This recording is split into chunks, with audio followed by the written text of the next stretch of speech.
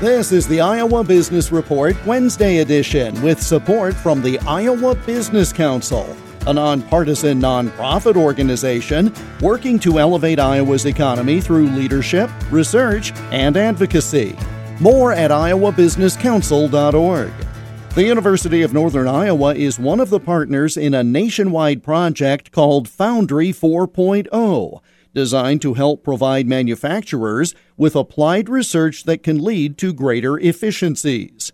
Ken Carson is a senior program engineer with the National Center for Defense Manufacturing and Machining, which is spearheading the effort.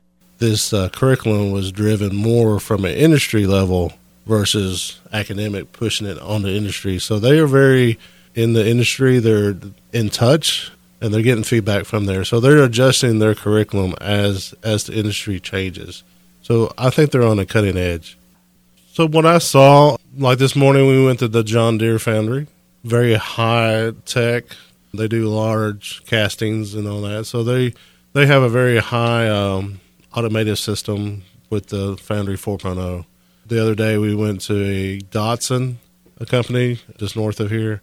They are a smaller company, but they are also adapting the same principles, just on a lower scale. And they want to do more.